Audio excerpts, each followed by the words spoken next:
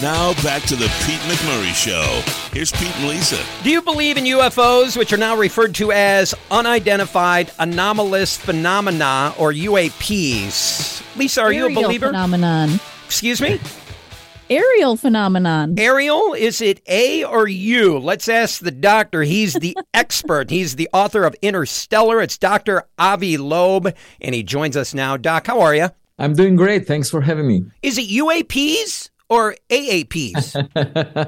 Well, it's unidentified anomalous phenomena, the latest acronym. Before that, it was unidentified aerial phenomena. And before that, it was UFOs, unidentified flying objects. It really doesn't matter. But the point is, the Director of National Intelligence a couple of years ago submitted a report to Congress where she said that there are objects they can't figure out in the sky. And she submitted another report last year, and there was a new office in government established for that. So the bottom line is there are flying objects out there which we don't understand. Doc, as soon as we mention UFOs or UAPs, there's a portion of our audience that thinks this is nonsense. What's your response? The response is that we all know about airplanes. And we know about drones, and we know about balloons. So it cannot be nonsense. The question is it one of these or something else? Well, you don't need to believe. The question is, what is flying in our sky? And of course, it's a matter of national security. You know, that's why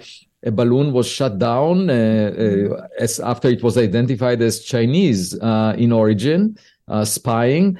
And the question is, are all the objects in the sky made by humans or by nature here on Earth, like birds, or is there anything else? And the military claims they cannot identify a few percent of the objects. They don't know what they are.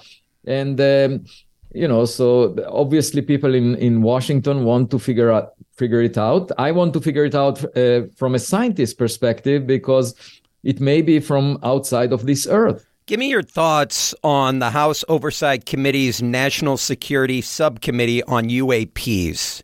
It seemed like it was all show. They just did it for the public and nothing really came about.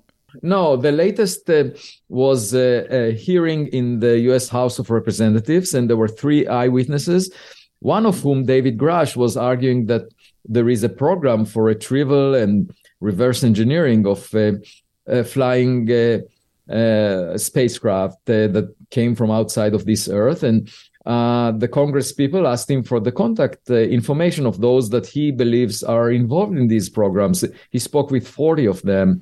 So we shall see in the coming months if anything comes to light or whether it's a fabricated story. But that's what he testified under oath in the Congress. Have you been able to speak to any of these people who have firsthand accounts of seeing these unidentified things? Yeah, one of the eyewitnesses is Ryan Graves. He came to my home and actually for a podcast interview, he interviewed me.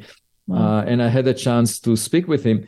You know, these are serious military personnel. The only question is, were they misled by their instruments, or perhaps they saw balloons or drones that looked unusual to them, but other people within government know what they are. David Grush, you brought his name up. He worked for the Air Force for 14 years as an intelligence officer. I remember reading about this guy.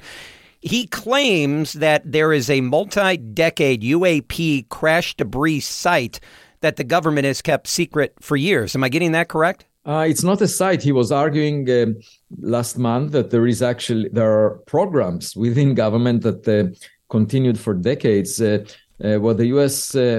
Government has possession of materials from crash sites of alien spacecraft. So there is something real, he claims, that is being held out of the public's view. And, he was arguing that it should be made public. The question is whether, it's a fabricated story that people told him, because he didn't have firsthand experience with those things. And so it would be interesting to see what comes out. But actually, a couple of months ago, I led an expedition to the Pacific Ocean to look for the fragments, the materials of an interstellar meteor, the first one discovered from outside the solar system. And we went there for 2 weeks in June and recovered some materials that we now finished analyzing, at least a fraction of of that material. And we're about to have a press release about it tomorrow, actually, and discuss what we found. What is it? Gosh. Can you give us a little hint? Tell us. He has a press release tomorrow. Come on, you can tell us. Well, I can only say that we have good evidence that it's not made of materials that you can find in the solar system. We're talking to Dr. Avi Loeb. The name of the book is called Interstellar. We're talking about UFOs, UAPs. Doc, if we become aware of life out there, let's say, okay, we became aware of life out there, what do we do next? That's what I discuss in my book. It would have a huge influence on the future of humanity because, if you realize that you have a neighbor, it changes your behavior, and it could inspire us to, if they are much more accomplished than we are, we might explore space in a better way than we currently do. It would also be a wake-up call to stop fighting with each other. We're engaged in all kinds of conflicts on this rock that we were born on, and space is huge. And if we have a neighbor that managed to get to our doorstep before we got to their doorstep, it would mean that we have a lot to learn. And maybe it will bring a sense of modesty. I feel like going to a UFO crash site is like going to Wuhan at the beginning of COVID. Like, you just don't know what's in the air, right? Folks, and you don't know what it's going to do to you. Yeah, we don't need to go there. Interstellar is the name of the book. Dr. Avi Loeb. Doc, thanks for your time. We'll have you back sometime soon. My pleasure. More of the Pete McMurray Show next.